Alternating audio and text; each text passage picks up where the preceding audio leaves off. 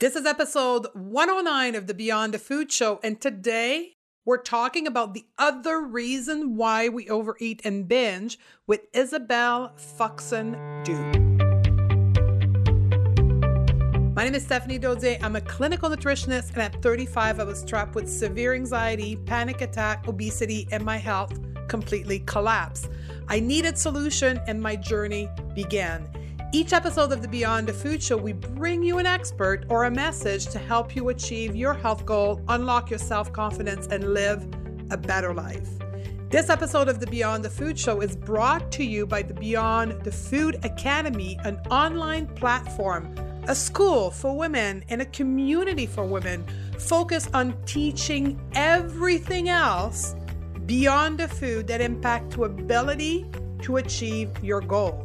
The Beyond the Food Academy is about learning to discover the why you make the choices and how to change those choices and end food obsession. The Beyond the Food Academy is how you will move up to the next level of freedom and happiness in your life. You can register for the VIP list at stephaniedodier.com/academy. The next registration is scheduled for February 2018. In this episode, we're talking to Isabelle Fuxen-Duke about why in the heck do we keep binging and overeating, although we think we're not on a diet. And this is likely going to be one of those top 5 episodes of the entire podcast over the next few weeks. It's going to be among the Bruce Lipton subconscious mind and behavior episode, or the Sean Croxton about how to change our thinking, or Dr. Perlmutter type of episode, because I am telling you, this is going to rock your world. Because when we think about why we're still overeating and still binging, although we're not on the diet, really what we need to ask ourselves is, why are we choosing to still restrict the food we eat? Is it really about health, or really underneath it all is it size? Is it the diet mentality that we over apply on intuitive eating, or the concept of health at every size? Our guest Isabelle Fuxen-Duke is going to deep dive into all of this topic, and literally, as I said, it's going to rock your world. No joke, ladies. She is raw, just like me. She says it the way it is. And to be honest with you, I've been following Isabelle for about 2 years personally, and she triggered me a lot. And as I teach to all the students in the Beyond the Food Academy, what we get triggered about is actually a mirror of our own personality, which we need to learn more about. So in my pursuit of self-awareness, I knew I had something to learn from Isabelle, and I was finally ready a couple weeks ago, and I pulled the trigger and asked her to be on the show. It was like a first date type of thing, and oh my God, it was a success. This episode is long. I am telling you, I've debated for the last couple of weeks, should I make it a 1 or 2 show? It's literally an hour and 15 minutes. This is how much me and her jive on this topic and are so aligned, but just different words. So if you are in a hurry right now, my recommendation to you is to press pause and find yourself a slot of time in your schedule where you can actually sit back and listen to the entire show in one sitting. Because it really, I couldn't cut it. Like, you got to listen to it from one end to the other to get the whole significance and importance of this topic. So this is my note bene before we get started. If you want to access all the link of what we talk in the episode, you can go to stephaniedodier.com/109. And particularly, I would recommend that you register for Isabelle's 3-part video series, Stop Fighting Food. The link is in the show notes. So, are you ready to do this? Let's do this. Hey, Isabelle, how are you? I am good, Stephanie. Thank you so much for having me. I'm so excited about this. So, for everybody, I've been running after Isabel for a long time and I finally have her on the show. So excited about this. And I think you guys are in for an amazing show because Isabel has some different point of view as me, but I think they're very interesting concept that I've not explored yet. So I'm very excited for her to school me on that. And at the same time, for you guys to get exposed to her point of view. So to get us started, and I said that to Isabel, I'm going to read a quote of hers when I did my research for the episode to give us a flavor of her work and what she does. So it goes like this. When we turn emotional eating into a sin, another behavior to be avoided at all costs, we fall into the same diet mentality that almost always lead to binge eating and other dysfunctional behavior with food. Yes. Yes. That is right. Yeah. So I'd be happy to chat a little bit more about what I meant by this quote. Please. And sort of rephrase it a little bit.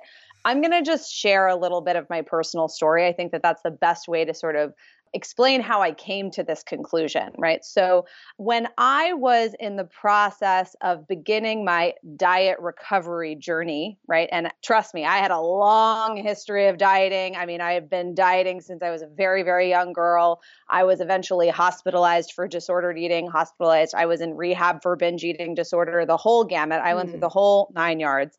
But at some point, right, I had kind of gotten the message, oh, hey, diets don't work, right? As many of you listening to this will have already gotten that message. And so I turned towards intuitive eating and I was attempting to pursue intuitive eating. I was attempting to listen to my hunger and fullness signals, listen to my body for direction around food. And one of the traps that I ended up falling into, right, is that I would wake up on day one, right? Just like the way I used to wake up when I was, on Weight Watchers or Atkins, I'd be like, today is day one of the rest of my life, right? Today is day one and I'm going to stick to this thing and I'm never going to fall off the wagon. When I was pursuing intuitive eating, I found myself having a lot of the same mindset where I would wake up and I would say, day one, today is day one. I'm only going to eat when I'm hungry and I'm going to stop exactly when I'm full and I'm going to get intuitive eating right. And what would happen is that something would happen, right? There'd be, a cupcake that would be staring at me when I wasn't hungry, or I'd be stressed or anxious or something, and I'd go into the fridge or I'd go into the cupboards, or for whatever reason, I would, quote unquote, slip, right? I would slip on this, what I now jokingly refer to as the hunger and fullness diet. And when I would slip, I would feel so badly about myself. I'd be like, oh, I failed. I fell off the wagon. I would think about it just the way I used to feel when I was breaking my old diets, right? I mean, and so what was very problematic, or one of the traps that I fell into when I was first pursuing intuitive eating, or when I was first trying to pursue listening to my body for direction around food, is that I would make rules around it. Right? Like I would call, if I eat only when I'm hungry and I'm stop exactly when I'm full, that's a good day. And if I eat emotionally, that's a bad day. Right? And so what ended up happening is whenever I perceived myself to be bad, whenever I perceived myself to have failed because I ate emotionally, what would happen? I'd be like, well, screw it. Today's already ruined. I might as well eat everything that isn't nailed down. I might as well just go hog wild and eat the whole cake. And then tomorrow will be day one again. Right. So what could have just been, I'm not feeling so hot. I want like a little ice cream while I watch TV. It could have just ended there, but it didn't, because I had diet mentality around it, because I perceived myself to have failed miserably at being able to not eat emotionally. Right. The ice cream when I'm bored turned into a rampant binge in my cabinets where I was, eating all the things that I could get my hands on, saying to myself, today's going to be the last day that I eat emotionally. And then tomorrow, I promise I'll never eat emotionally again. So you still had perfection. Yeah. Like basically, so when we say diet mentality, right, this is what I mean by diet mentality, is there was this feeling like if I eat emotionally, I've done something bad. I've done something wrong. That's not okay. And then when I would perceive myself to have failed, right, when I would have those thoughts of this is wrong, this is bad, this is not okay, ironically, that would often lead me to binge, right? Because immediately I'd think to myself, well, today's gone. Today's gone to hell. I've already screwed up. Might as well just go hog wild, eat everything that I want, in quotes, right? Everything I can get my hands on, right? I might as well eat everything that isn't nailed down. Today's already screwed. And tomorrow I'll get back on, listening to my body. Tomorrow I'll get back to only eating when I'm hungry and stopping when I'm full. That's interesting. Yeah. So this is what ended up happening, is that I started to treat, when I was first transitioning into intuitive eating, I fell into this very common trap, and clients come to me all the time telling me about this trap, right? They think this is a super common trap where they would effectively fall into, instead of looking at intuitive eating like this, way to sort of learn about your body and be curious about your body and self-care for your body, it became a set of rules to follow, right? My old diet brain was doing the same old thing with intuitive eating that it used to do with every other diet, right? It was the hunger and fullness diet. That's what I often call it, like as a big joke, like, don't make sure you don't get into the hunger and fullness diet, right? It's not the hunger and fullness diet. We're trying to be nice to ourselves. We're trying to be kind to ourselves. We're being curious about our experiences. It's not the don't eat emotionally diet, right? Where if you eat something emotionally, you failed and you've fallen off the wagon and then you end up binge eating, right? I mean, that's what, in my definition of binge eating, and I have a very different definition of binge eating than emotional eating, right? So the way that I think about these two things, emotional eating is just, I'm bored, I want a cupcake, right? Like I'm experiencing an uncomfortable feeling, I want a distraction, right? For whatever reason, I just feel, like I'm going to go eat this thing to kind of take the edge off of whatever discomfort I'm having. That's emotional eating. Binge eating is a reaction to diet mentality. It's a reaction to dieting. I feel so angry with myself and I'm so upset that I failed, that I ate emotionally and I shouldn't have done that. And now you're just going to gain weight and no one's going to love you. And, you screwed it up. So you might as well just eat everything that isn't nailed down. And then tomorrow starts day one. That's typical diet. Right.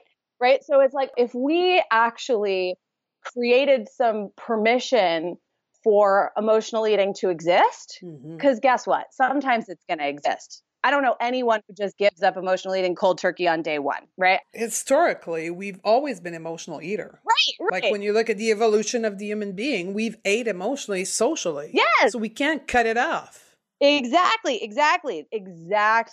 Cutting out emotional eating is not realistic for anyone. And when people try, all that ends up happening is they end up getting on the wagon and falling off the wagon and on the wagon and off the wagon. Effectively yo-yo dieting, just like they used to with the old traditional diets. So at the end of it all, it's the diet mentality we need to get to. Is that what? I think so. Yeah. I mean, I think intuitive eating, right? The idea of, eating when you're hungry, listening to your hunger signals. What does your body want to eat? What signals is your body giving you about the food that it needs? That only solves half the problem, right? The other half the problem is how we're thinking, right? Is how we're talking to ourselves. Are we living in diet mentality? Are we approaching food like we're on and off the wagon? Are we approaching food like food is this like thing that we need to be careful around because God forbid I eat the wrong thing, all hell might break loose. Right? Arguably more than half the problem, in my opinion, really comes down to the way you're thinking, not necessarily just how you're choosing to eat, meaning intuitive eating versus dieting, right? Intuitive eating, the physical side of listening to your hunger and fullness is one half of the problem. But that emotional side, your emotional relationship with food, and I don't mean just emotional eating, I mean like your diet mentality, right? Like, are you looking at food like, oh gosh, if I do the wrong thing, I failed and I suck and I might as well eat everything that isn't nailed down and tomorrow I'll start again, right? That is, I think, the primary reason why people continue to struggle with binge eating after they've quote unquote, transitioned into intuitive eating, is that they're transitioning into intuitive eating, but what they're really doing is that they're struggling with the hunger and fullness diet or the don't eat emotionally diet, right? They haven't addressed the diet mentality. They haven't addressed this sort of diet-like thinking that in many ways creates these yo-yo ups and downs, just like, Weight Watchers or Atkins or anything else.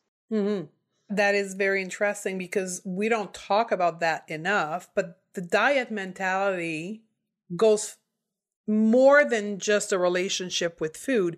Is the way we approach life in general. Yes. Is that what you observed as well? 100%. I mean, I don't agree with everything that Janine Roth says. If you're familiar with Janine Yeah. Roth, there are many things I disagree with her about, but I really do like her one quote where she says, how we do one thing is how we do everything. Mm-hmm.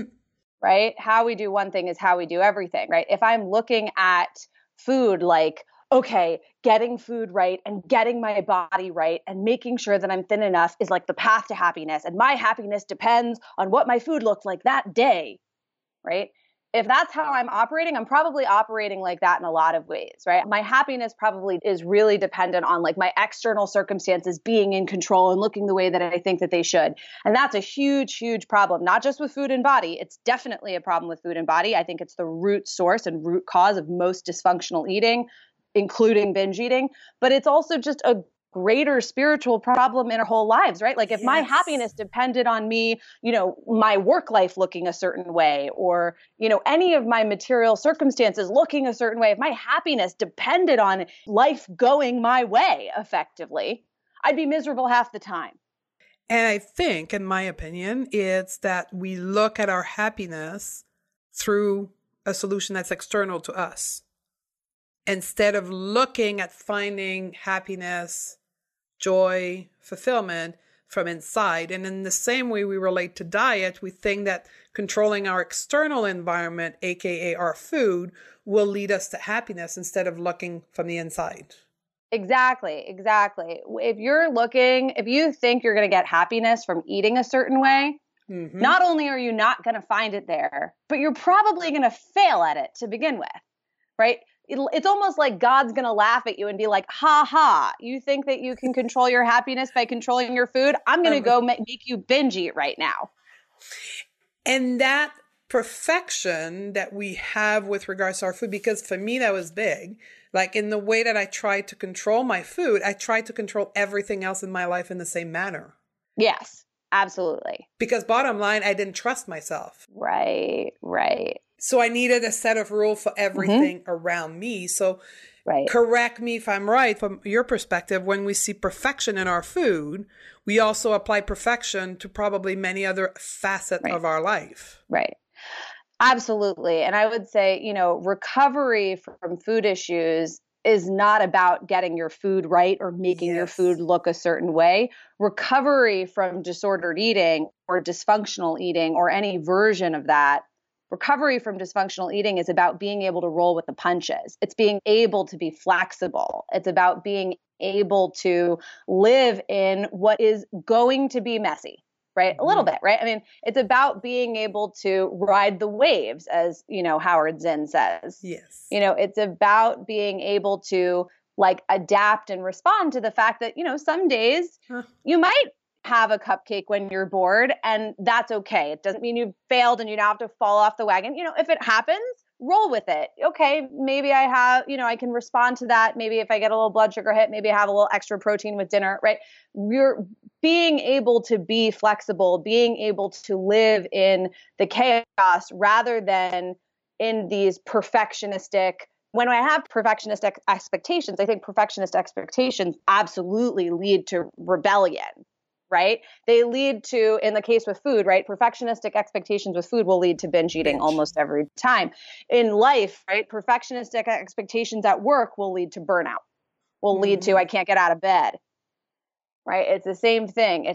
We can't uphold those expectations. We can't keep it up all the time, right? And so what ends up is we crash, and we crash in proportion to how rigid we were trying to hold on.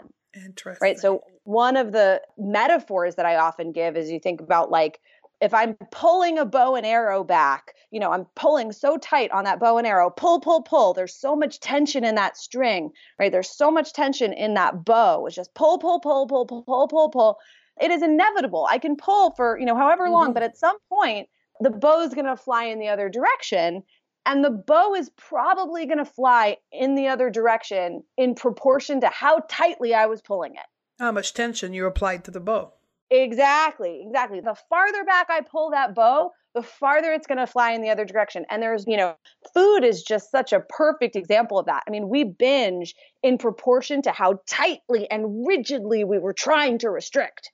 Right. And this is widely evidenced. I mean, there is tons of research around this, right? This is what all of the body positive activists out there, are talking about when we talk about things like health at every size, for anyone who's familiar with that term, right? One of the things that we're really seeing in the research around quote unquote weight management or quote unquote weight control, right, is that restriction, right? The more tightly I pull that bow back, the more tension in my body, I try to get it right with food and make my body fit, make my round, my square peg of a body fit into a round hole. The more I sort of elbow grease try to do it, the more tension, the more energy I try to make it go my way, the farther the bow is going to fly in the other direction, the bigger the binge on the other side is going to be. You totally get this. Is there, because a lot of our audience are 40 plus women, is there any data on the length of time your diet and the relationship to how intense your binge eating is? That's an interesting question. So there's not that I'm aware of, there's no relationship between, well, it depends on the person, right? Like you could argue, right? The more intensely you are, I think it's sort of commonsensical based on this information, the more aggressively you're restricting, the less you'll be able to hang on to it, right? Like if I'm eating starvation levels of food, I'm not going to be able to stick to it as long. Yeah. So I think that that's, absolutely just that's sort of commonsensical. But what I think is really interesting, what we do have data on, and this is something that Linda Bacon, who wrote Health at Every Size, also talks about, is that the more you attempt dieting, the less you're able to stick to one. Right? It's not a perfect linear line, but over time, the trend is that the longer you diet, the less likely you are to stick to one. Right. So I was dieting my whole, the first 20 years of my life, right? I mean, more than 25, whatever it was. And I remember when I was younger, when I was like in high school or whatever, I could stick to a diet for a few months, right? I could like whittle myself down, I could do it temporarily. I would binge, I would yo-yo, I would gain the weight back. The weight always came back. But those time periods, I could go some time. By the time I was in treatment for binge eating disorder, I couldn't go a day. I could not go one day restricting without falling knee deep into the brownie batter by the end of the afternoon. So I have a question for you, because this is a question I've asked to many of my guests and nobody's been able to give me an answer. Try me. Binge versus binge eating disorder, because a lot of the people listening here have never been diagnosed with an eating disorder. That's not the background, though they now recognize that they binge, but they're afraid of the word binge eating disorder. What's the difference? And how do you approach that? Yeah, I mean, a binge, right? Like anyone who goes on a diet could end up binging, right? Like a binge is just a reaction to deprivation, but not everyone who goes on a diet will end up having an eating disorder. Okay. Right. So, if you think about the casual dieter where it's like, maybe they diet for like a few weeks or a few months or whatever. And then, they might they fall off the wagon, right? Yeah. Most people fall off the wagon. Most people will end up binging, right? They'll end up rebelling. They'll end up going the other way, and that's pretty natural. I mean, that it's actually quite healthy, right? Like restriction isn't super great for you. Binge eating is your body's way of coming back from a period of restriction, but not, that person can stop, right? That person can be like, oh, well, this doesn't work. I'm going to chill out on dieting and it's no big deal. Okay. Right? Like they're just a casual dieter. They don't have an eating disorder. They're just, oh, that didn't work. I ended up binging. Oh, well, or I lost weight for my wedding and then I ended up binging and then it's done, right? Like they're not compulsed to keep restricting. They're not compulsed to keep. Yes. Does that make sense? Yeah. We're an eating disorder, right? And again, I'm not diagnosing anyone necessarily. I think that diagnosis of eating disorder should be come back to between you and your psychiatrist, your therapist, a mental health professional. But, when you think about an eating disorder, the difference between a binge eating and binge eating disorder is this difference between dieting and eating disorder. Dieting and restrictive eating disorder, right? So a binge eating disorder is basically somebody who has a restrictive eating disorder who also binges in response to their restriction. Interesting. Yeah. So it is a uncontrollable situation. You are, again, it's the difference between a binge, somebody who binges, and somebody who has binge eating disorder is the difference between somebody who diets and somebody who has a restrictive eating disorder, right? Like it has to do with how trapped you are mentally in the cycle, right? Like if I tell somebody with an eating disorder, hey, FYI, diets don't work, just stop doing them. Not going to happen. It's not going to happen. They feel compulsed.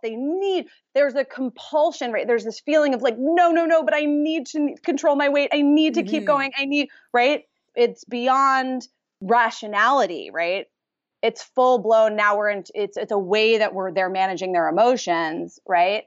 And they need treatment to actually let go of restriction, right? Binge eating disorder is just an eating disorder where the person also happens to be binging.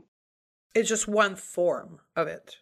Right. When people say binge eating disorder, what they're really saying is somebody has a restrictive eating disorder, but they're maybe not super thin because they also binge as one of the symptoms of their eating disorder, right? Binging is one of the symptoms. So for example, and I'll use myself as an example, when I was at the height of my feeling totally crazy and obsessed with food, I mean, I was eating disorder, right? Like I was obsessed with food. I was thinking about food all the time. I was just obsessed with how am I going to lose this weight? How am I going to lose this weight? How am I going to lose this weight? It took up all of my time.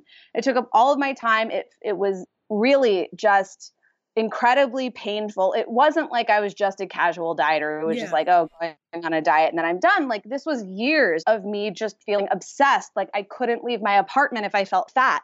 It was so painful. Like I just felt terrible about myself all the time. My self-esteem was 100% dictated by what I weighed and what I ate that day. That is eating disordered, right? I mean, that is not mental health, right? But I also was binging. I was never super thin. Binging was always one of the symptoms in my range of things that were going on with food. Binge eating is never the only thing that's going on. Binge eating and restriction go hand in hand. I don't know anyone who binges who isn't also struggling with diet mentality. They go together like milk and cookies. You have been one of the clearer explanation that I've heard so far. Good. So thank you very much for that, because many people refuse to accept binging because they don't want to tag themselves as an eating disorder, where I have been saying you can binge without having an eating disorder because of the restriction you're applying to your diet. Exactly. That's exactly right. Now, what I will say also as a caveat to this conversation, because I think it's relevant, the difference between diet binge cycling and binge eating disorder, if you will, where you're like restricting to really unhealthy amounts and you feel compulsed by it and whatever, right? To some extent is a spectrum, right? It's not black and white. Like I know a lot of people who wouldn't feel comfortable with the term binge eating disorder, but they're pretty miserable in their diet binge cycling. Yeah. Right? Like they do to some extent feel compulsed by dieting. They do to some extent feel compulsed by the pursuit of weight loss.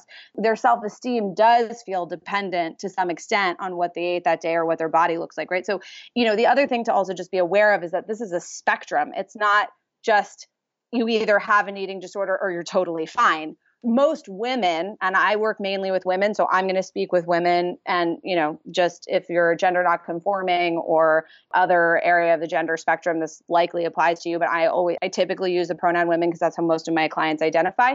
The difference between a woman who is, goes on a diet and then binges and then goes on a diet and binges and is sort of living that life, and somebody who's binge eating disordered, right, it's really like you could be anywhere on that spectrum, right? Like you could be in the middle. There's 55 Shades of Grey, I think is the name of the book. Exactly.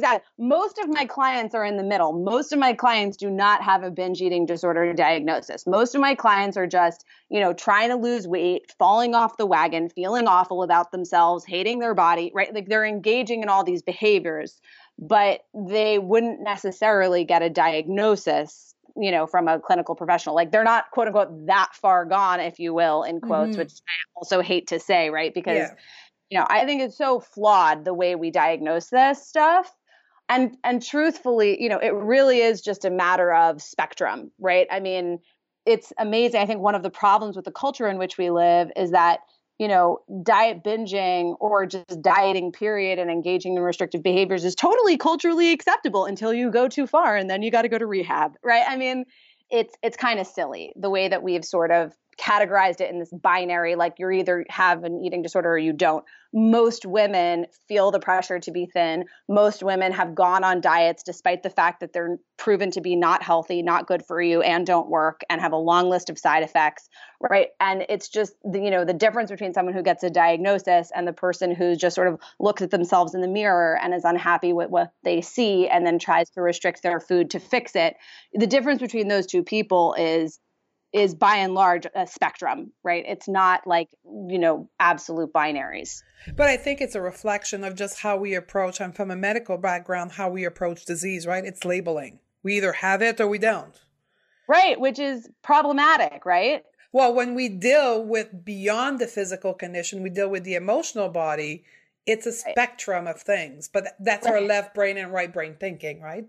Right. We want to know if we have it so we can get the pill for it.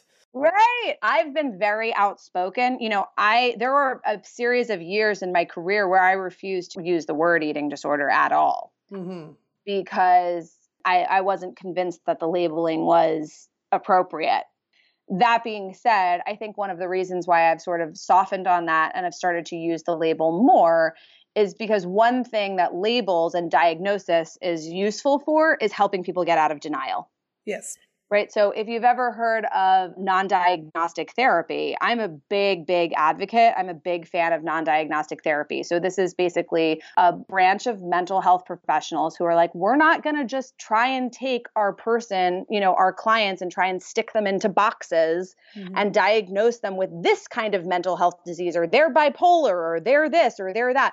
We're going to look at them as holistic, individual, unique human beings who are struggling in whatever way they're struggling with. And we're going to walk them through how to deal with their unique set of symptoms, the way that their unique expression of, mental illness is sort of coming up for them. We're not going to try and squeeze them into boxes and then, prescribe them some set of treatment that might not be exactly right for them, because most mental health issues aren't just so straightforward that you can just fit it into a box, right? Most people are experiencing different stuff and different expressions of illness, et cetera, et cetera.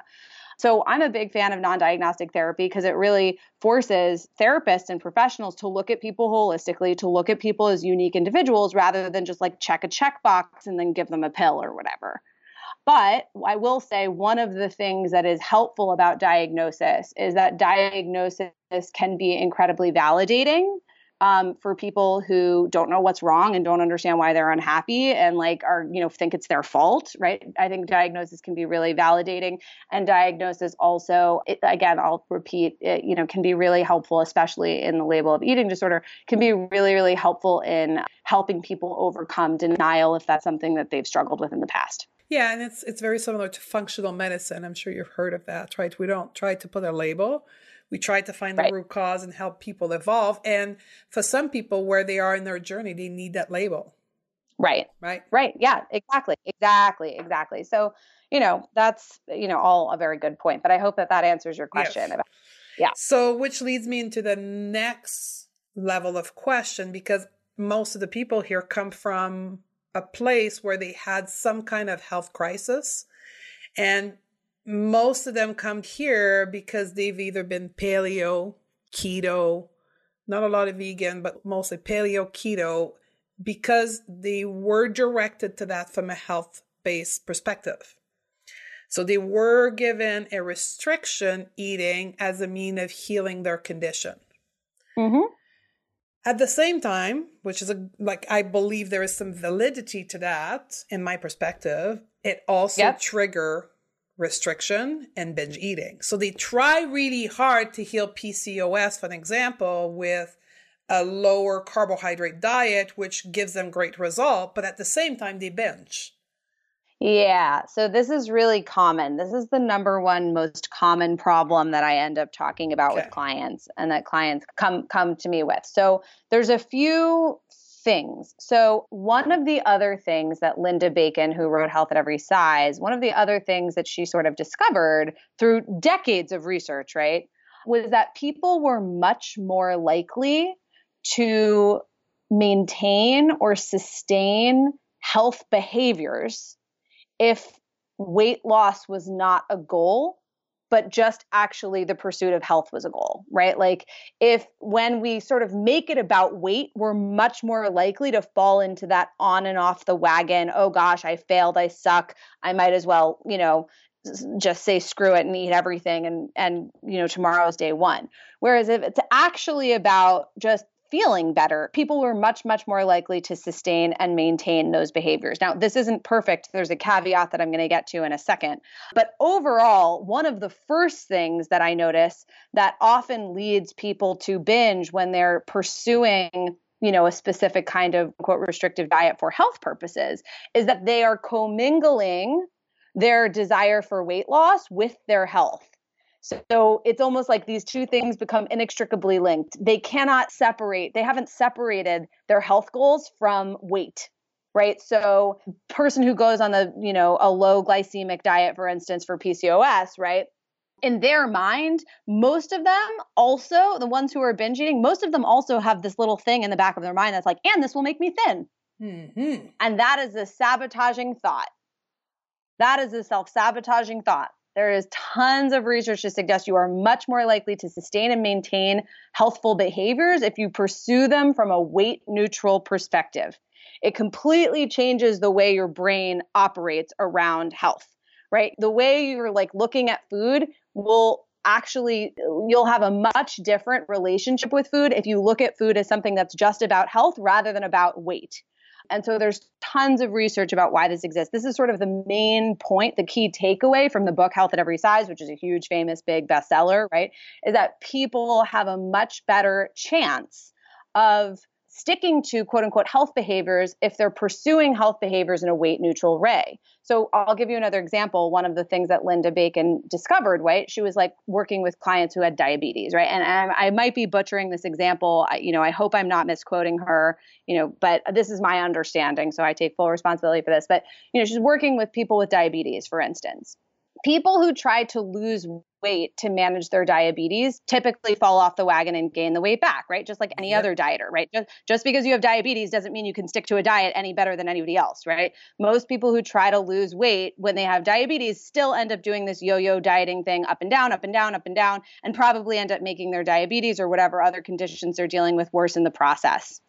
However, people have a much, much better chance at creating long-term health outcomes for themselves if instead of focusing on weight loss, they focus on blood sugar management directly.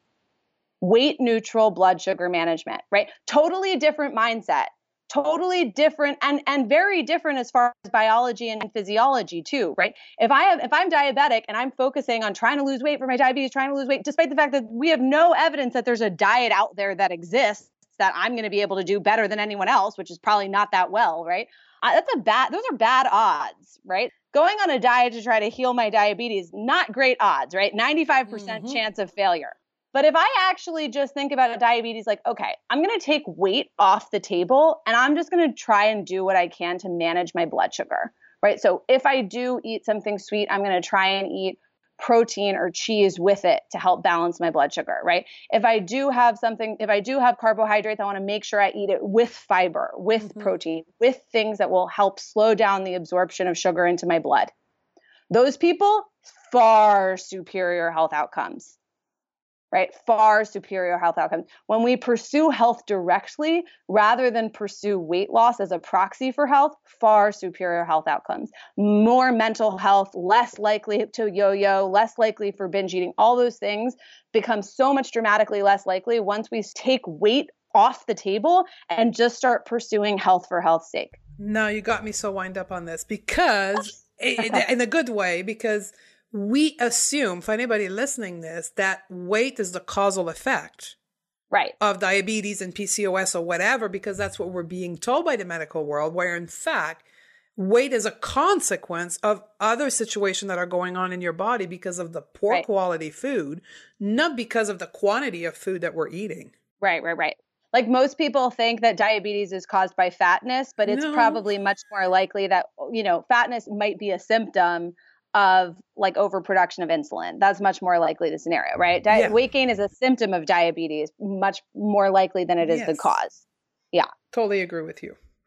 Yeah. So that's number one. That's number one is people when they're trying to pursue, and so many clients struggle with this, right? Because Yes. they feel compulsed to pursue weight loss, right? I mean, it's hard for women who are, whose self-esteem, not having anything to do with health. So many people just their self-esteem, their feeling of like, oh my gosh, my ability to be happy and loved in this world, in their mind somehow depends on their size. I feel like we get these messages from society all the time. Even if I said, hey, take weight loss off the table, just focus on health for health's sake and don't think about the weight. That's really hard for people to do because of all the social pressures to be thin. And so it's actually much easier said than done to take weight loss off the table and just pursue health for health's sake, despite the fact that you're much, much more likely to stick to those health behaviors if weight's not your motivating factor. So, which is why we do body image work, which kind of it goes into the next topic. Right. So to close back the other issue before we get into body image, because that's a whole other topic of discussion, but yep, women have to be honest with themselves because I know I was there at some point, and I know there's a lot of the people listening right now, the ladies listening, that pretend that it is about health, where in fact, when we're alone with ourselves, we know that it is about weight, but we try to hide it with the health perspective at the top. 100%. And that's like when I'm working with my clients, that's the first thing we talk about. If they're pursuing health behaviors and then binging their faces off, I say, okay, you get honest with me right now. How much of this is about health and how much of this is about size? Right. And indefinitely, right, they'll be like, oh, 50-50. Right? That they commingle the two. It's like they can't separate the two. They have so much trouble separating the two. Why? Because most women are really emotionally attached to the outcome of thinness, irrespective of health. Right? Most people want to be thin, not just because they think it's going to make them healthy. People want to be thin because they think it's going to make them happy and well-loved and give them status in the world and all these things. Right? And this is what's so problematic about our medical system right now and just sort of the way we're treating quote unquote weight related diseases is that we're totally ignoring the fact that, people are pursuing diets for weight loss, even when they're very unhealthy for them because they feel social pressure to be thin. That has nothing to do with health. Right. And it's like healthism, to your point. I think this is a really great point, and I'm glad you brought it up. So many people, kind of paint their weight loss goals as, oh, I'm just trying to be healthy. Meanwhile, it's like you're dieting and binging. You're not doing anything healthy for yourself, right? Like, come on, like you're not doing this is not healthy at all. I'm just trying to be healthy, right? But really, probably when they're being really honest with themselves, a good portion of that motivation is I want to be thin because I want to look a certain way and I want to get respect in society or whatever else, whatever other motivations a person might have. And this is why it becomes so important to really look at what's driving your behaviors, like how much of this is a body image problem in disguise, because you're going to have so much better health outcomes if you're pursuing health in a weight neutral way. There's tons of evidence for that. But if you can't let go of like dieting for weight loss, right? If you can't let go of the body image reasons why you keep behaving this way, right? Why you can't like let go of trying to restrict your food and are like, oh, it's a good day. Maybe I'm a little thinner today. Maybe I will go to the Christmas party because I lost 5 pounds, right? Like if that mindset doesn't change, it's very, very, very hard to change your relationship with food. And let's go to the body image thing now.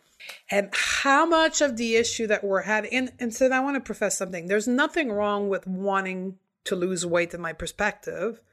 The question for me is, which intention are you putting behind it? Are you doing it from a place of hate and hatred towards yourself? Or are you doing it from a place of love? What is your point of view on that? Well, I'm not sure. I'm going to be brutally honest with you. I'm just not sure it's in alignment with the science. Okay. Because, you can want to pursue, here's the thing. You can want to pursue weight loss for whatever reason. But the bottom line is like, we don't know of a diet that makes people thinner. Weight loss is never a guarantee, no matter what you do. Right? I mean, body diversity exists. People come in all different shapes and sizes, right? I would never guarantee weight loss as a result for one of my clients because that's just not in alignment with the science, right? Like there is no guaranteed method of weight loss that's permanent. There's tons of ways you can lose weight temporarily. tons of diets you can go on to like squeeze into your wedding dress and then you'll just gain it back. But there's no like permanent weight loss solution that is guaranteeable for any particular person, because you have no idea what this person's natural body size is. You have no idea what this person's genetic profile is. You have no idea, right? Like there's just so many factors that don't necessarily have to do with illness, right? The reality of the situation is people come in all sorts of shapes and sizes. And we don't have nearly, as much control over our weight as we think. We're told by our medical system, by the way, right, that anyone who's over BMI 29 is unhealthy. Yeah, now, come on. No, seriously? Seriously? Right? I mean, right. And so, I think that this sort of, and people who are over BMI 29 are being told by their doctors, good for you for pursuing weight loss. Yeah. Meanwhile, that might be a very unhealthy goal for somebody who's actually just comfortably BMI 33. And that's where their body really naturally wants to be. Mm-hmm. That is when we judge health of weight based on the medical criteria, which is totally wrong. Yeah, but like when a new client comes to you and is like, I want to lose weight, right? You can't be like, yes, we can make you thin necessarily, because you don't know what their natural body size is. You don't know where their body wants to be, right? Like I can't guarantee somebody weight loss because I have no idea what their natural, for all I know, they're already their natural size. And it just so happens that that natural size is bigger than society tells them it should be. And there's no way to healthfully make them thinner than that. That's what we call set point. Yes, exactly. Bingo. Right? So this is called your natural set point weight. Our current medical system operates under the assumption that everyone should be between BMI, 22 and 29 or whatever the case may be. But the reality is, realistically, when you look at the science, there are a ton of people out there who are actually probably would be very unhealthy at BMI 29 or lower because their natural body type, their natural healthful set point body type actually desires to be a little bit bigger. Right. And so if that person, when somebody comes to me and says, I want to lose weight, I can't guarantee that, because what I say is I can help you get healthy, but I don't know what weight you're going to end up at when you are healthy. I just know that whatever weight you end up at when you're healthy is the weight that's healthy for you. The weight that's going to make you healthy. Well, the weight that is healthy for you. My perspective is like weights don't make us healthy. We pursue health. If I pursue health, if I am doing healthful behaviors, if I'm taking care of myself, if I'm eating vegetables, if I'm, addressing my body and doing what I need to do to take care of myself, when I'm taking care of myself, I'm going to be the size that is healthful for my body.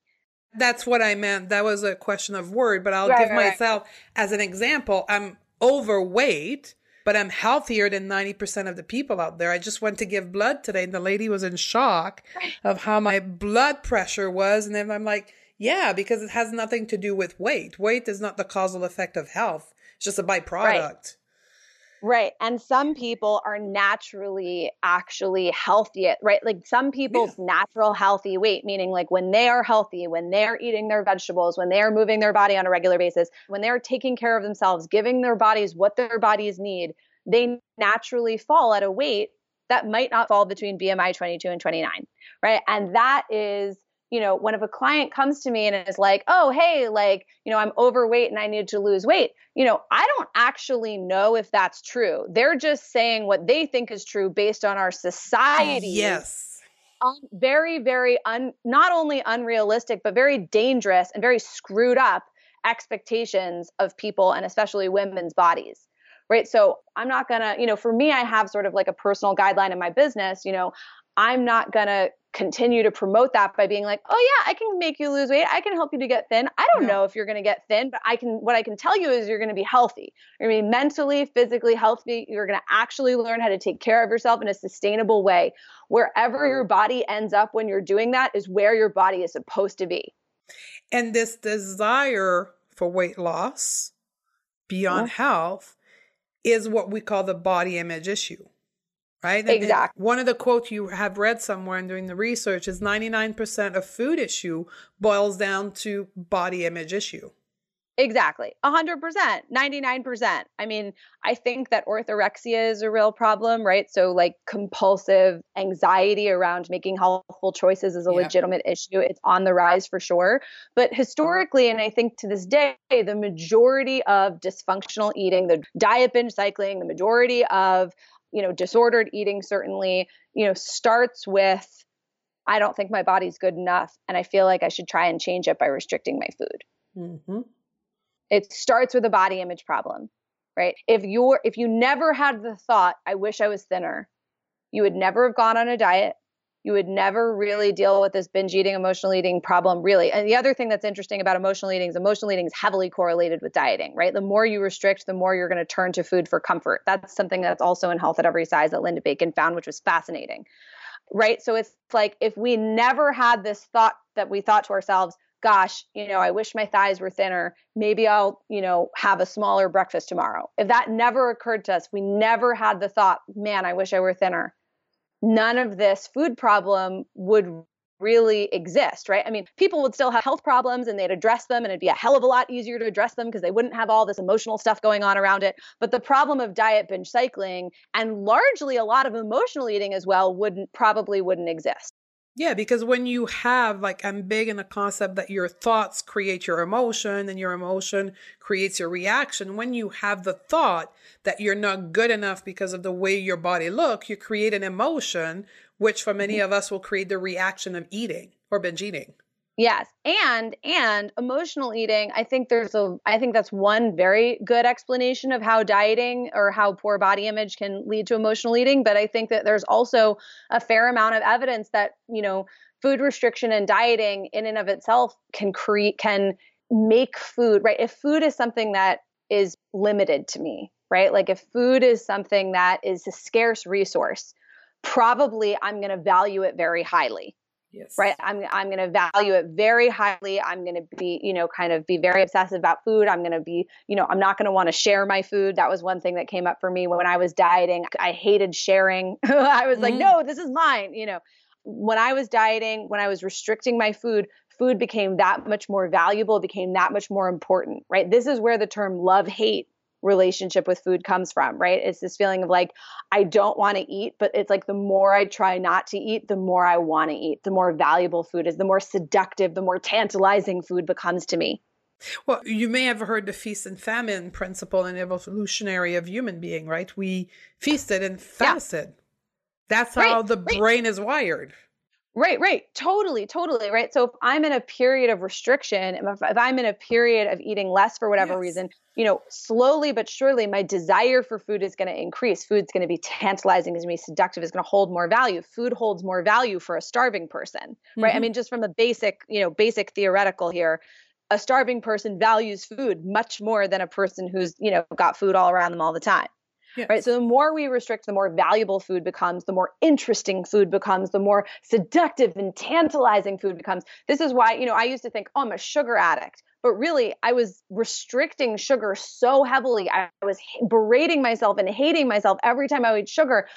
Sugar was the thing that I was never allowed to eat. And so, and having nothing to do with health, right? Like this was just like full on diet culture, diet mentality. I would end up, I became obsessed with sugar. And every time I would have a bite, I would binge.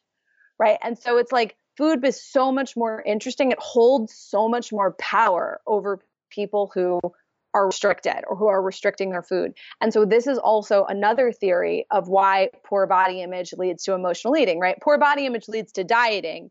But dieting is correlated with emotional eating for a lot of reasons, right? I mean, people who diet are just more likely to value food, right? Food is more important. It becomes this like thing that I love so much, that's so seductive and tantalizing, right? It becomes this super powerful thing when you're constantly trying to restrict it because you hate your body. Would it be the same thing for those that are addicted, or the same way of thinking for those that are addicted to exercise or alcohol or drug? No. Because it's a really good question. I mean, I can't speak. I try not to speak too much on alcohol and drugs or make direct comparisons about how these two things interact, because I think that there's a lot of controversy around, there's a lot of different opinions about how we should be treating drug addiction, right? I mean, people think, oh, the answer to drug addiction is to stop doing the drug or alcohol. For some people, that's unrealistic, right? And for some people, that might not be the treatment. I mean, that's a whole controversial topic that really is not my area of expertise. And I really should not be speaking about that because it's not my area, right? But I'll just say that that's, I know that that's a controversy that's happening and that's something that people are talking about. But when people compare food and drugs and alcohol, what is problematic about that is, I'll say typically, traditionally, right? Most people think of the proper treatment model for drug or alcohol addiction as abstinence, right? Is the removal of that thing from my life, which again, maybe the case, who knows? But that's the typical, most common treatment model, right? I don't have an opinion about it, but that's the typical, most common treatment model. The problem is that most people, when they feel compulsed to eat sugar, right, because they've been dieting, right? And most people, the problem is they think that they're supposed to be able to diet. So when they feel compulsed to eat sugar because they've been dieting, or when they feel, binge eat because they've been dieting, they don't think dieting's the problem. They think, well, I'm supposed to be able to lose weight. I'm supposed to be able to get thin. I'm supposed to be able to restrict my food. I must be an addict. I must be addicted to this food. And that's why I'm binging. Despite the fact that actually it's the attempt at abstinence it's the attempt at restriction that's probably creating that binge, right? So, in the case of drugs and alcohol are inherently physically addictive for sure. The desire, and again, don't want to speak too much about drugs and alcohol because it is definitely outside of my scope. But, by and large, when people compare the experiences of feeling out of control around something, they compare food and alcohol without considering the reason people feel out of control around food, which is probably not just food in a vacuum. It's probably they feel out of control around food because they've been restricting. So to apply the abstinence model to quote unquote food addiction probably is not going to work long term. It's probably just going to create more periods of abstinence followed by binging, periods of abstinence followed by binging, right? They're just keeping the cycle going because they're applying a treatment that probably was the cause of the problem with food to begin with. And that is not the case with drugs and alcohol. Again, I don't have an opinion about what the, best way to treat drug and alcohol addiction is. That's not my area. But what I do know is that with food in particular, the abstinence model is probably the cause of the problem rather than the appropriate treatment model. And that may or may not be the case with drugs and alcohol. Does that make sense? Totally makes sense. And it explains for people listening right now that are coming from, again, a lot of listeners are coming from the paleo and the keto community and realizing that they have a distorted relationship to food, dysfunctional. That's why the carb cravings are there. The other factor that I see big is labeling food. So labeling rice, for an example, as a bad food, or labeling maple syrup in the case of the people coming from keto as a bad food. Right. And then going, because it's a quote unquote bad food, completely pulling it out of our life. Meanwhile, we've evolved as a species with that food. Right. Yep. So restriction, that's a debate of mine that I've not resolved, versus health versus the whole body image issue is a slippery slope. Can we really restrict and not cause ourselves binging? And I don't know. Perfect. I don't know what the answer. This is a great question to wrap up with, because remember how I said, the first step is separating health and weight, but I have a caveat. Yeah. Okay. Here's the caveat. You have to be meeting your basic nutritional needs. A carb-free life is not realistic because human beings actually need carbs to function. Right? So step one, I think the biggest thing for people who are pursuing, like dietary changes for health. Number one, you got to separate health and weight. You got to pursue health in a weight neutral way. If you're confusing those motivations, you're going to get in trouble. You're going to end up on that yo-yo train. But number two, even if you are pursuing weight and even if you are pursuing health in a weight neutral way, if you're not getting your basic physical needs met, you're also going to binge, right? There's Yes. two components to this binge. I consider my definition of binge eating is eating in reaction to deprivation, right? Different than emotional eating. Eating in reaction to deprivation. There's two types of deprivation. There's emotional deprivation, right? This feeling of like, I failed, I fall off the wagon, I suck, I hate myself because I ate this thing, right? That's emotional deprivation. But physical deprivation, the thing that intuitive eating actually solves really well, is also a huge big deal, right? It doesn't matter if you're pursuing a treatment for a health problem in a weight neutral way, but that treatment that you're pursuing like denies your basic biological instincts or tries to ignore the fact that you're a human animal that needs various macronutrients in their diet, that's doomed to fail from day one. It's going to last so long, and then you're going to go backwards. Right. Exactly. So it's both. You got to attack the shame, the body image issues. You got to separate health and weight in your mind. That's absolutely super important. I think we covered that really well today.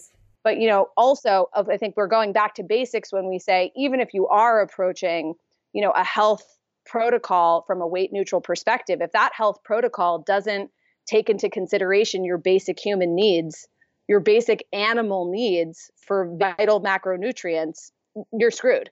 You're going to create issue. I want to close with this because that's another quote that I found very beautiful from you. It's a lot easier to stop obsessing about food when we feel good about ourselves. Yeah. I think it's the liberating element of all of this. If we want to stop obsessing about food, we need to love ourselves. Yeah. I mean, if we're running around thinking, my self-esteem depends on the way my body looks, and therefore my self-esteem depends on the way I eat, we're going to be obsessed with how we eat, right? That's a lot of power to give food. If I give food the power to determine my self-worth, right? If my self-worth depends on how I look and therefore how I eat, right? I'm going to be obsessed with food, right? I'm going to be in full on. That's when you really get into like disordered eating land. Mm-hmm. So creating a relationship with ourselves first is essential. I don't know if first, but certainly as part of the equation, right? I tend to think these things aren't linear, right? Like we work on body image while we're working on intuitive eating, while we're working on all these things. But certainly, if, in my opinion, if you're not doing the body, if you're like a chronic dieter, if you've been dieting your whole life and you're trying to get off the yo-yo wagon, in my opinion, body image is a critical component of the equation. Critical. Do you have, and I want to wrap up the conversation because it's been quite lengthy, but I loved it and I think we can talk for hours. What is the next step for people who say want to start working with body image with you? Do you have any resources for them? Well, so first off, Health at Every Size, which I've already mentioned in this interview, is a great resource just as far as understanding the science of set point weight, body diversity, why we need to start thinking differently about how we eat for health, et cetera, and eat for health in a weight neutral way, blah, blah, blah. Great book, classic book.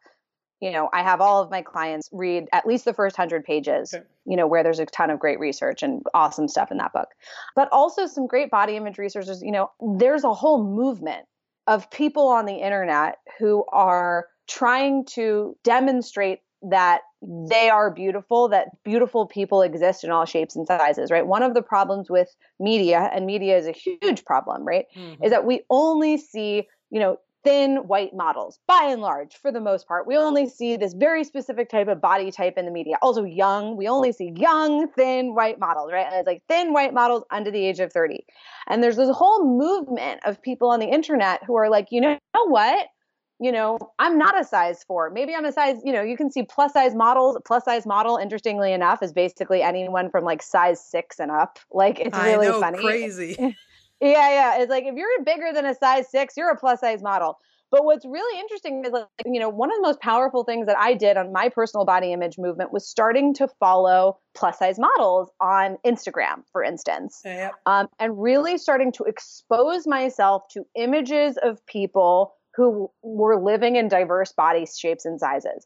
There's a ton of evidence to suggest, right, that if you are exposing yourself to body diversity visually on a regular basis, it will actually start to change your brain. It actually starts to change the way you look at bodies, including your own body, and sort of create like, oh, she actually looks really great. And like, she's not the, stereotypical, like, again, young, thin, white model necessarily. So I think that, I won't recommend a particular book, although there are some great ones. I know my favorite body image books are by and large by fat activists. So people who don't necessarily fall into the BMI 22 to 29 category. They're typically written by women who are larger bodied and are talking about their experiences making peace with themselves in larger bodies. Those are some of my favorites. Burji Tovar is a very, very famous, I just think brilliant fat activist. I hope you have her on your show. She's a genius. I'll ask you to introduce her to me. I will. I'll email introduce you. Please. And then there's, several other, kind of fat activists who have written books. Like Jess Baker is another one who comes to mind, who's written like a popular book about kind of making peace with herself in a non-traditional body, right? In a body that doesn't look like the young, thin, white model that we see all the time.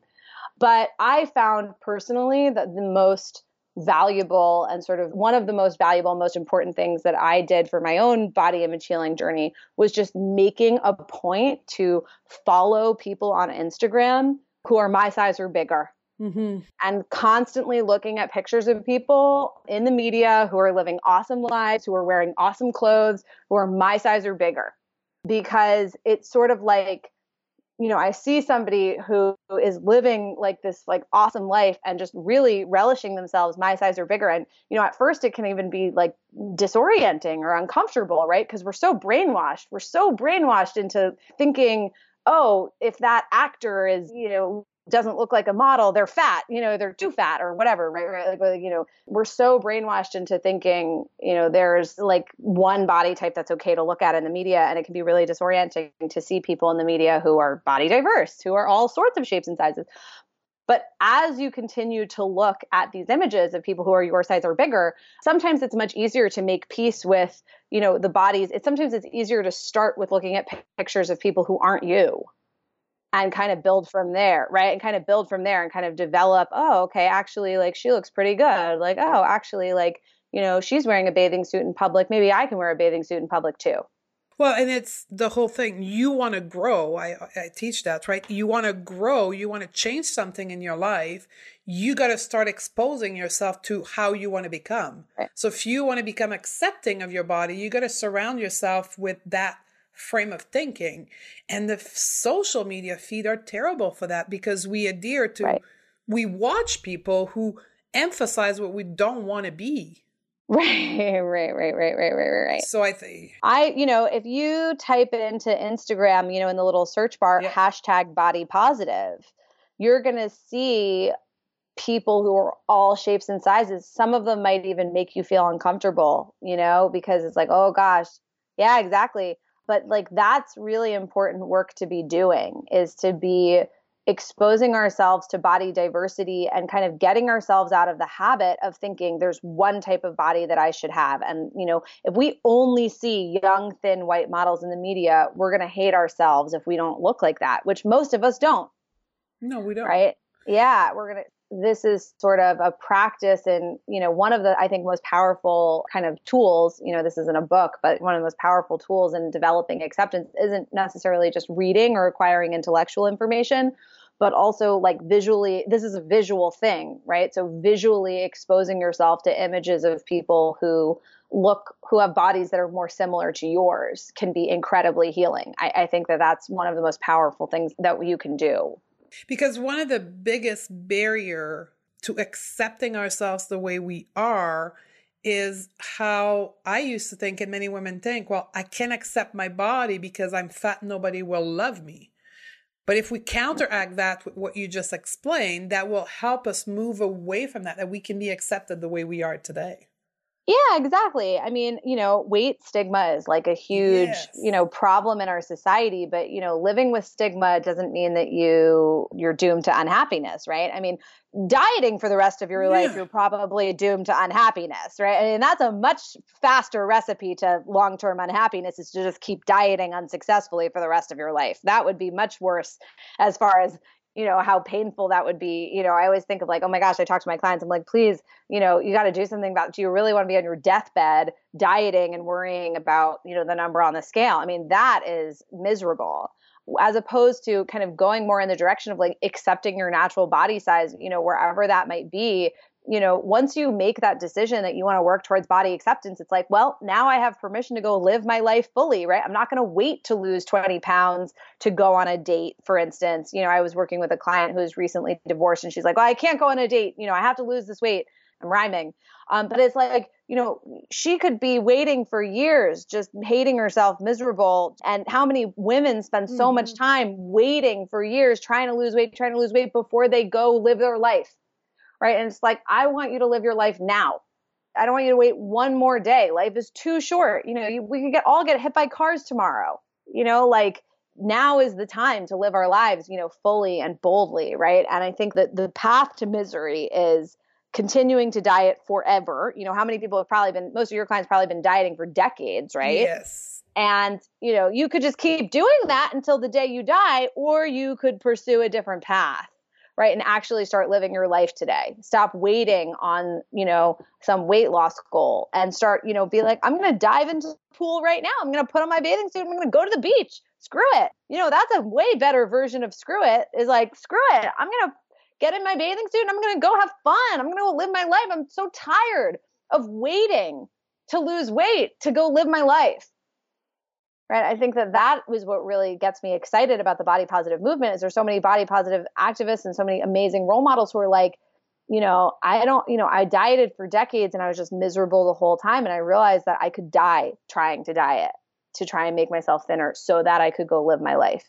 And really, realistically, there is nothing holding me back from just living my life right now. Women of all shapes and sizes have awesome, healthy relationships, healthy sex lives, awesome friends, awesome family lives, right? You do not need to be a certain size to pursue happiness. But for many people, and I want to ask one more question. I know we said we're going to wrap it, but I have one more question. Okay. Because that's a question that I get very frequently. Okay. If I accept myself, I'm just going to become bigger. I'm just going to eat more, because my whole life of not accepting myself put me on this diet and control my weight. If I accept myself now, I'm just going to get bigger and bigger and eat some more. Well, first of all, I mean, again, most of my clients and most dieters are not just dieting, they're diet binge cycling. Yes. Right. So most people, like, if you think you're controlling your weight so successfully, you're probably not. right? Like, yes. You're probably not, right? Like, what we're talking about is like, you won't be dieting anymore, but you also probably won't be binging anymore. Huh. Good point. Right? Like, we're talking about becoming, do you know what I'm saying? We're talking about becoming normal eaters. Yes. Right? Most people, again, I don't like, I feel like people think like, oh, well, if I like work towards body acceptance and stop dieting, I would just eat forever, right? But the truth of the matter is, the reason you feel like you want to eat forever is because you're dieting.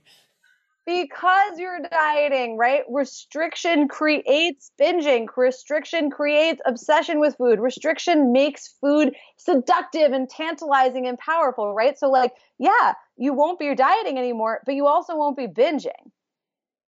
You'll just be quote unquote normal eating. You'll just be a normal eater, a person who can have a cupcake and move on with their life, So accepting our body in some way can actually get you to be more, I don't want to say lose weight or be a normal weight, but get you. I think body acceptance is critical to having a healthy relationship with food. And with your health and your weight and everything. Yeah. I think healthy eating, in quotes, depends upon body acceptance. Yes.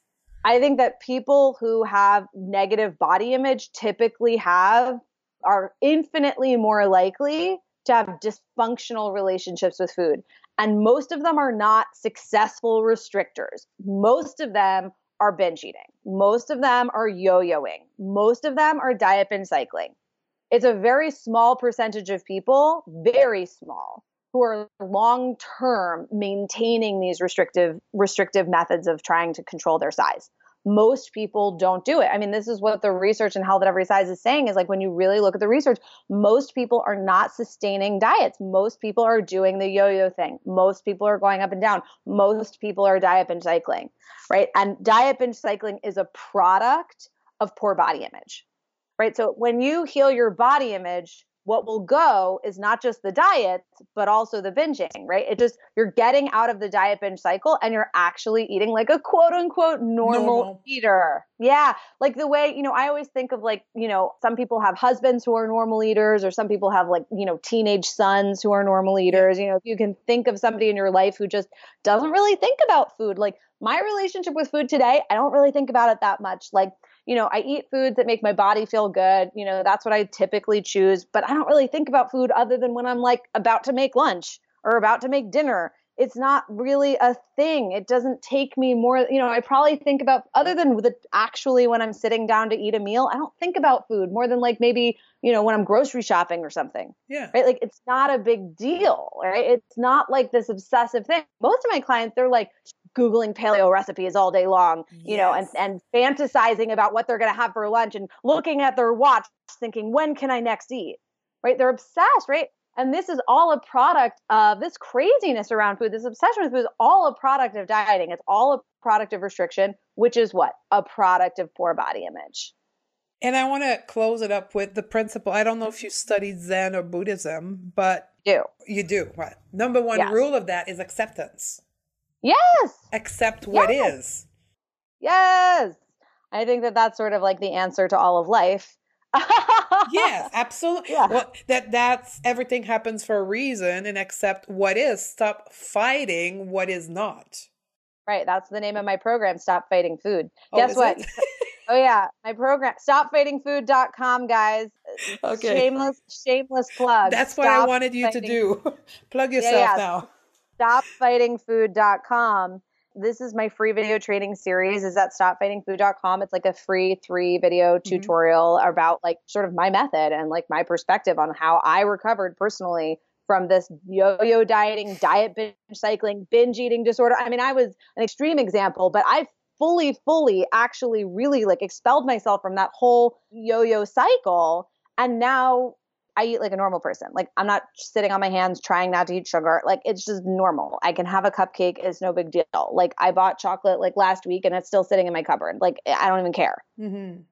And it comes from a place of acceptance and from a place of love. Acceptance is a requirement, as is love. And I would say my definition of love is, I don't self-loathe. I don't hate myself. I'm comfortable with myself the way I am. I care for myself the way I would care for like a little baby child. I'm not trying to force my body. I'm not trying to whip myself into, trying to eat a certain way, right? It's just like, I just want to take care of myself and do what feels good to me and take care of this precious body that I have, and also have pleasure and happiness and joy. And, that's important with food too. I have all of those things, right? Like I can have a piece of chocolate and enjoy it and get pleasure from it and move on with my life. It doesn't turn into a giant binge. None of that, right? It's like, it doesn't have power over me the way it used to. And the reason it doesn't have power over me is because I don't give it power by letting it define my self-esteem. And because you decided at some point, I'm sure, to love yourself for what you were at that moment and accept what is from a place of love instead of a place of hate. Right. Same thing, right? Like I don't let what I ate dictate how I feel about myself. My self-love does not come from my body size. Yeah. My self-love does not come from because I ate correctly that day. If that's where your self-love comes from, you're going to fail. You're going to binge. Thank you so much. Thank you. Thank you for having me. You're a breath of fresh air, and the quality of the language you use around this, but also the passion that you have around it, and not being afraid of what you believe into. Thank you. Thank you. Thank you so much for having me. Thank you. So, was it what I promised? I want to hear some clapping right now, girls. If you did learn something or enjoy the show, I would ask you to do a few things to share this crucial message with other women in your life. You can share this episode right there from your listening software, Apple or Android device, or even your laptop. You can go to stephaniedodier.com/109 and share the show note. You can tag me and tag Isabel Foxen Dude on Instagram, on Facebook, and let us know how this interview impacted your life. And I will also ask you to leave me a review right there, if you could, on your phone, on iTunes, and that's like fuel for me. So be sure to come back next week where we're going to talk about reinventing ourselves, but not from a place that something is wrong with us, but in the opposite, about how we can better ourselves from where we are today by changing our storyline, by changing how our internal dialogue is working or maybe not working for you. And I'm also going to touch about the new concept of goal setting that I'm currently teaching in the Academy that I think can really benefit you, especially if you are listening in a timely fashion and it's the beginning of the year. So can't wait to see you on the next show. I love you and thank you for being with me.